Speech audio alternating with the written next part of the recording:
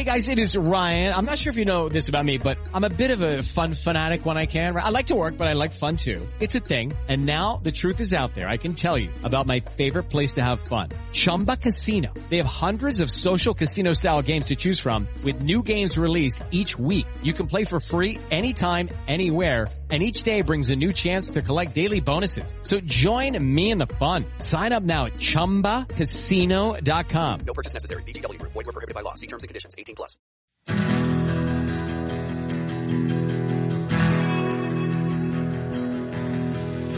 This is TV Take, Variety's television podcast. I'm Daniel Holloway. This week, senior TV critic Daniel D'Addario talks with Tarell Alvin McCraney, creator of the OWN drama David Makes Man. Stay tuned. All right, so Tarell Alvin McCraney, thanks for taking the time to speak to me today. You're welcome. Thank you. Thanks for inviting me. Yeah, for sure. So I wanted to get started by asking how this project found you. As someone with a background in playwriting, had you wanted to write for TV or were you approached? That's an interesting question. I think at some point after writing the brother-sister plays, sort of quietly before we even launched Moonlight, television started to change. I was a long fan of TV, a long fan of shows like Carol Burnett, and from Carol Burnett to Archie Bunker, I was or All in the Family. I grew up on television. I found that it could be a place for real art, and then we sort of hit a mark, starting with The Wire and Sopranos predating The Wire, where sort of television shifted. HBO sort of helped usher in a moment where we looked at television even more closely as a place where we could tell narrative stories, or sometimes not even narrative stories, but tell stories, engage stories in very creative ways. And so, I wanted to work at HBO. I went to HBO and I said, hey, is there anything I could do or work on? I had classmates like Sarah Treem, who created and wrote for The Affair, who had gone on to great success in television, and I just thought, well, maybe I can, get on a show or write a show. But this show in particular, the show David Makes Man, is something that was in my mind for a long time, and I couldn't figure out how to talk about it. I mean, I knew it wasn't a play. Plays are normally, in my mind, I know it's a play when it has a beginning, middle, end. Like, I know the ending. And the arc of it is centered around an event. There's something that happens, and I just want to talk about that one thing. The character of David, there were moments I wanted to investigate that I had no sort of finality to what he was doing. They were the effects of which were still being played out in my life current. So I couldn't sort of bow them. They needed to be in a series. And either I was going to create a bunch of ballets around it, or I was going to create a television show. And so I met Mike Kelly and Melissa Loy, who, over the 3 or 4 years, 3 or 4 years of beforehand, really engaged me in what it was like to write for television, and loved this idea for a television show, and we began to put it together. Then, the sort of centrifugal force of the idea roped in Michael B. Jordan and a lovely mentor named Oprah Winfrey, and now we're here.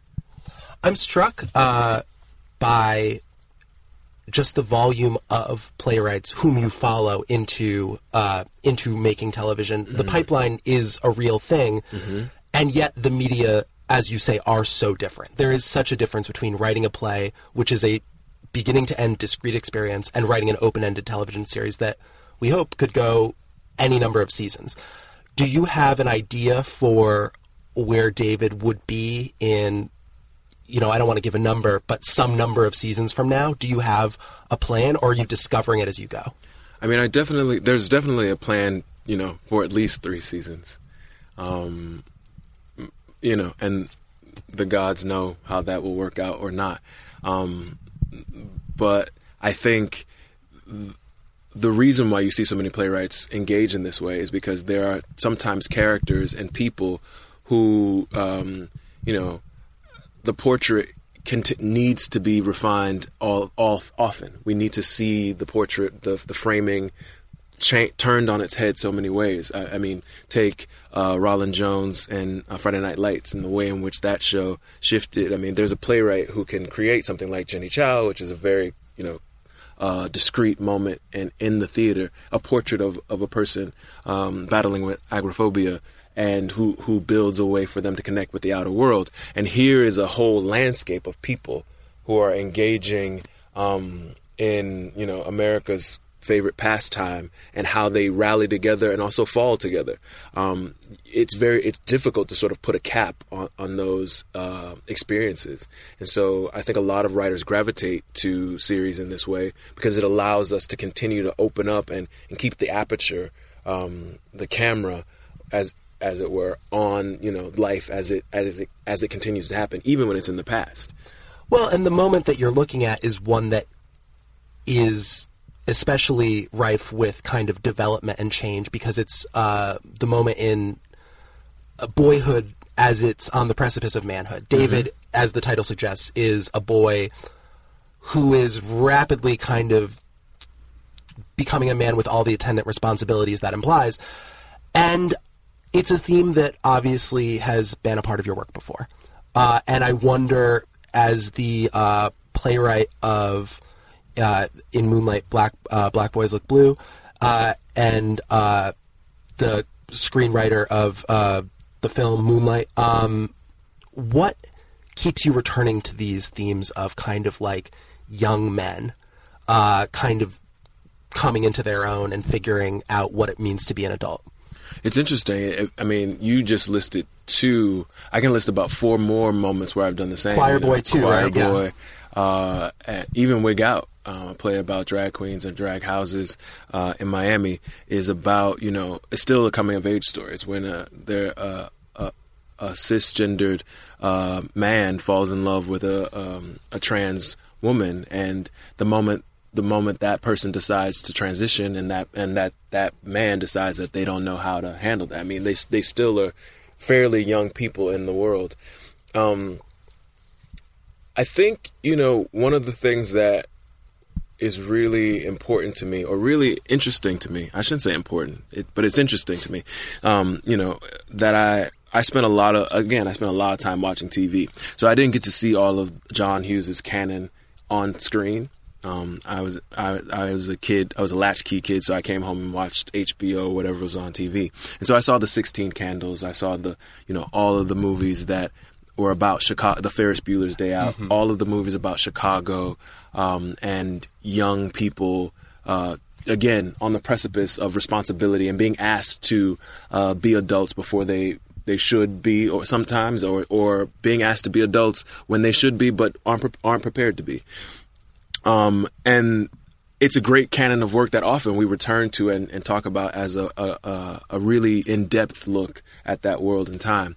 And so for me, the landscape, if I was to say that Moonlight is the quintessential understanding of how a queer black man in Miami comes of age, I would be wrong and lying, right? It is one way. And if I stop there, what I'm doing is limiting the humanity of all the people who fall under that umbrella. I mean, even, and I say this all the time about David Makes Man, folks are sort of, obviously comparing. They're in South Florida. They're both around the same age, or they start around the same age. But the world of Homestead is completely different than the world of Liberty City. Just as the world of the Loop in Chicago is completely different than the southwest suburbs. They're connected. They have similar identities, but the students who are in those high schools on the precipice of Chicago, thinking about the city over there and really dealing with those suburban issues, are dealing with something completely different. Being bused 25, 30 minutes to school every morning is different than walking to your corner school. And those experiences have resonance, especially when you are, coming from poor neighborhood and going to this magnet program that it's being lauded in a way that's very specific. It's not a part of the community that you're in. And there are lessons being learned in that. There are messages being taught. There's conditioning that's happening. And that's important to me. And again, hopefully it'll be important to other folks. And, you know, if it's not, I understand completely. Well, I think, as you point out, a really crucial difference that I was hoping to get the chance to talk about is that in David Makes Man, there is this code switching going on that doesn't happen in Moonlight in the same way, because Chiron, the protagonist of Moonlight, is kind of in this world of Liberty City that is fairly a world unto itself. Yep. Whereas David is being bused to this kind of magnet school that, you know, it's just a very different world. The other students are vastly more privileged than is he, and come from very different kind of upbringings than he does. And so it kind of puts him in the situation, like he literally goes by different names in the different environments, which I thought was a very kind of like clever way to put that point across very, very quickly. Is that kind of concept of code switching something you relate to, like from your upbringing? And is it even something that you relate to now working in Hollywood? Oh, yeah. I mean, I know, yes. That's the only way to answer that is the swiftly and yes. And I think, you know, that is exactly right. I think when Barry filmed Moonlight, he specifically wanted to capture what that world was, which is it was a very tight world of Liberty City. We didn't see a lot of white people. I think barely any, if I recall. Oh, in the film, not at all. But I meant like growing up. Oh, yeah. Like growing up, Barry and I grew up 3 blocks away from each other. And, you know, you saw white people when you left the neighborhood. Yeah. Like there was, and if you did see a white person in the neighborhood, that was cause for like concern. And not concern necessarily like they, you know, you're going to be harmed or going to harm them. It's just like, what does it mean now? Like you're here for a reason. What is that reason? But you couldn't be here just because you live around the corner, because that's just not the world we grew up in. And that was completely different than when I was in Homestead, when I was literally on a border. So the border that David goes to school, he walks across a border line from Homestead Village into the Redlands, which is a white Southern farming neighborhood that has built this border so that they keep the project folks away from the white folks. And that level of proximity is completely different. It's more akin to something we would find in New Orleans than you would in say Florida. And I think those, again, the lessons in that, the thinking in that, the code switching, the just double consciousness that one engages, is important to me and happens to young folks in David's situation. I'm curious, I want to go back to something you said earlier when you mentioned that at the beginning of your career you had been interested in shows that aired on HBO and in working with HBO, and you find yourself now in this era of a million cable outlets and streaming outlets working with OWN. Mm-hmm. What Oprah Winfrey has meant to you as kind of a mentor figure, and what it means that this very specific show is not on HBO, but is on a network that's kind of suffused with her vision. I mean, it's interesting. When we first started talking about the show, OWN wasn't taking on sort of, you know, stories like this at the time. There was a specific guideline of what the network was doing. And then luckily for us, that changed. You know, Oprah opened up an avenue for narrative with Queen Sugar and began to really look for stories. And so what's happened and what, you know, is a blessing to me is that I could feel very easily in other places, other networks, being the only in the room again. It was sort of like feeling like David all over again. You sort of are being bussed to this place where you are the only one who looks like you and speaks like you, and telling a story that could easily be, you know, looked at as the, you know, again, the quintessential understanding of what a 13-year-old, 14-year-old in that situation is doing, experiencing. And, you know, with the opening up of narrative and fiction and drama and comedy on the network, we get a chance to be a part of a deeper conversation about community, about healing, about issues that are very specific to community. And it doesn't stop anyone else from watching it, but it does allow us to be next to. So it's kind of impossible for you, I think what show do we come after on Wednesdays? Queen Sugar. It's impossible to sort of go, here's Queen Sugar and here's David Makes Man. Those are the same thing. It's they're quite different. They're night and day different, and that's what we want. We want you to be able to see like the life of that wonderful family, and the life of this wonderful family, and that they're completely different, and yet they share the same skin tone and color, and those are different experiences and are under the umbrella of this network, and I think that was very important to me. I hope it's I think it's important to Oprah, but I don't like to speak for Oprah, so you should ask her. Yes. But it was very important to me that be a part of the vision for this show, that we were celebrated right along with other amazing pieces of work that celebrate Black life. I think that's absolutely true, and I also think it's interesting because it's hard to think of a show on another network that's about the inner life of a young person in the same way. Mm-hmm. Like, I can't think of an HBO show, for instance, that took the concerns of a 14-year-old. The shows you cited, I mean, The Wire had great, vivid kid characters, to be sure, but, like, in general, it's a pretty risky thing to have a show this closely focused on a young person. Mm-hmm. And it strikes me that you need to be with a partner that is willing to take a few risks. For sure.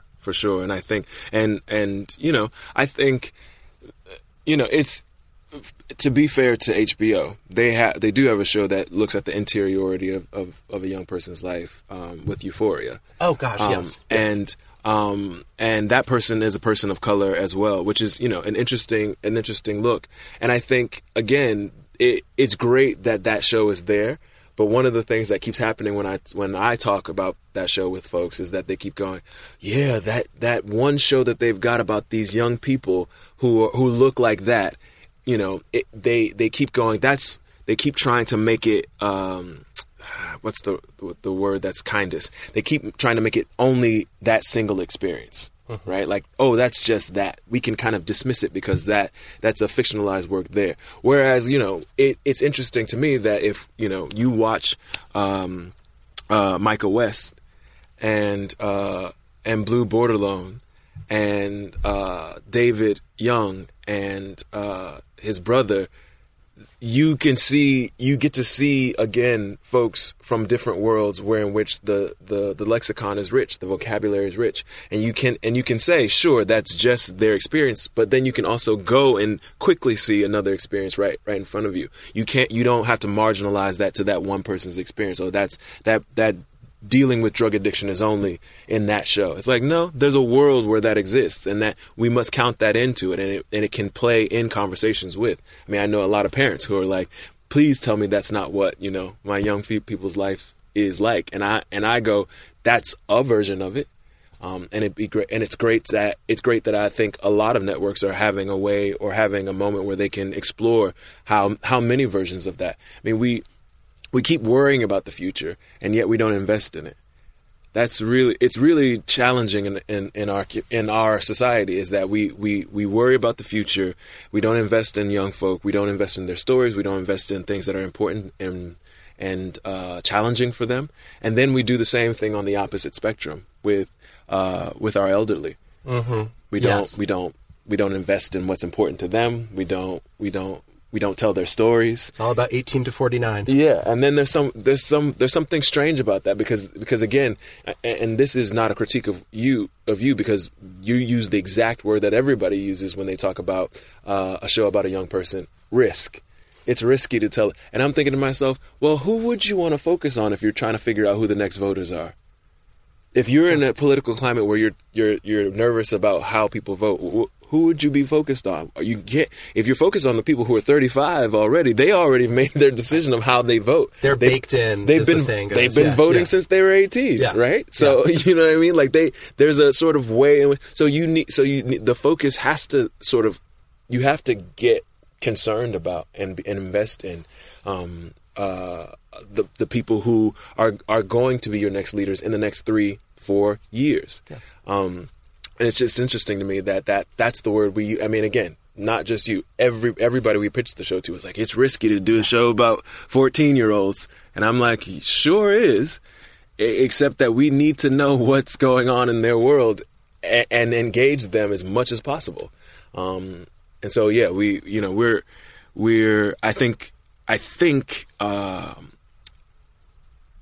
I've led or tried to lead a charge of being deeply invested in how these seeds grow, how seeds with David and people like David grow, and what that means for our future and what that means for future work, in terms of, being the best human being we can be. If we're all trying to live our best lives, we got to see where we stopped doing that. I want to get at kind of dig a little deeper on one aspect of what you're talking about, which is the aspect of kind of people coming up kind of represent the future, and people our age are already kind of locked into the people we're going to be. Mm-hmm. One of the many irons you have in the fire is as a professor of playwriting. And I wonder what there and what else in your work do you hope that you can do to kind of bring up and uplift a generation of writers after you? And what do you see in them as contributors to the arts? Well, most times, and I say this to my students, so I don't think they will mind. Most times I let them know that I can't teach them talent. Like they have it. There's no way for me to give it to them or take it away from them. I'm not so terrible a professor that I can undo what subtract they talent. Yeah, exactly. So, I feel pretty good about that. That's a good starting place. And my role, hopefully, is to show them, the current industry practices, however problematic they may be, and help them engage them, but also help them find ways to innovate. And when I say help them find ways to innovate, I really mean that. Move enough structure and pedagogy around so that they find ways to make art in a way that's very specific to them, that's very important to them, that is connected to, their spiritual, personal, and political hopes. And I think by doing that, that's how we get new forms. That's how we get new methodologies. That's how we get new look, new aspects of what we want our world to look like. And so because I'm the 40-year-old or near 40-year-old in the room, it's important for me not to sort of go, no, you got to do it this way. It's important for me to go, here's how it's been done. What would you like to do? Yeah. And the same is very true for, the young actors we work with here on the show. I feel it's very important for me to show them what we're doing, the structure of what we're doing. And I ask them all the time, what are your thoughts? What are ways in which we can engage this? And there have been moments where, they found the voice to say on set, can we do this again? And can we do it this way? And we've done it. And it's actually worked out to the better. And I think that empowerment is necessary. You have to let young folk, earlier generation, earlier career folk, feel like they're empowered. Yeah, and as you say, you help them feel that they're empowered, but you also give them, I think, a framework of understanding, as you say, how it's usually done. Mm-hmm. And I imagine that over the course of your career, which you've accomplished a great deal, but you've had to push against a fairly rigid system that was yet more rigid when, say, you were first writing the play that became the film Moonlight than it is even now. So there must be a little bit of perhaps frustration in trying to fit your vision within strictures, or are the strictures the thing that make things work? Yes. I mean, as an artist, there is no frustration. There is no,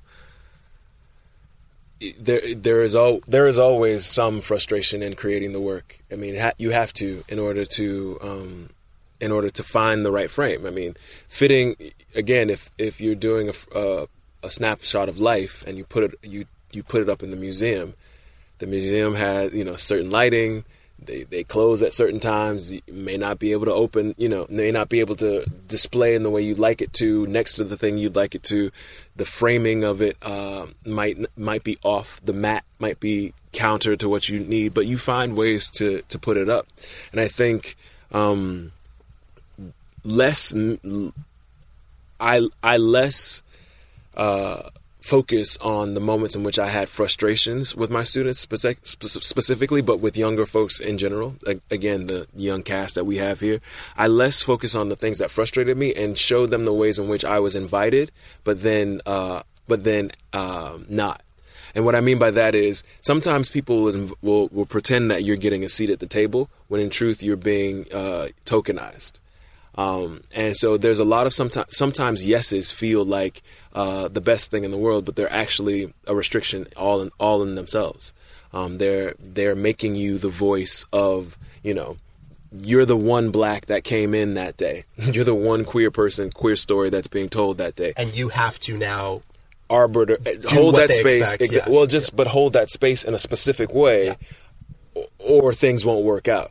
And that still happens.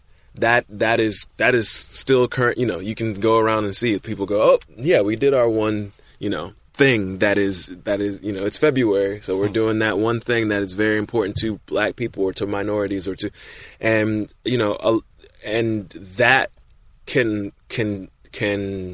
destroy your work because you then start writing for that small area that you've been given rather than the expanse of your imagination.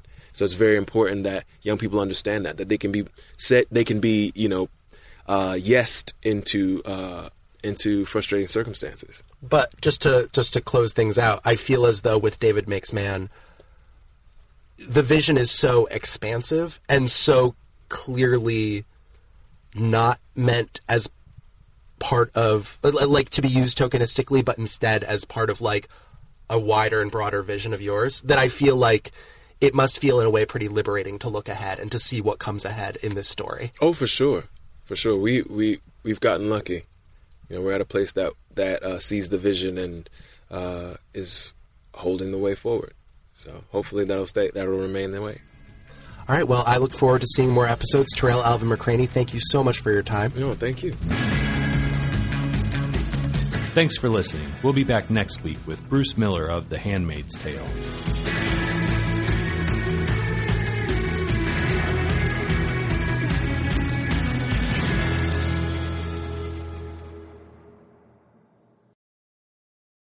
Hello, it is Ryan, and I was on a flight the other day playing one of my favorite social spin slot games on ChumbaCasino.com. I looked over the person sitting next to me, and you know what they were doing? They were also playing Chumba Casino. Coincidence? I think not. Everybody's loving having fun with it. Chumba Casino is home to hundreds of casino-style games that you can play for free anytime, anywhere, even at 30,000 feet. So sign up now at ChumbaCasino.com to claim your free welcome bonus. That's ChumbaCasino.com and live the Chumba life. No purchase necessary. VGW Group. Void where prohibited by law. See terms and conditions. 18+.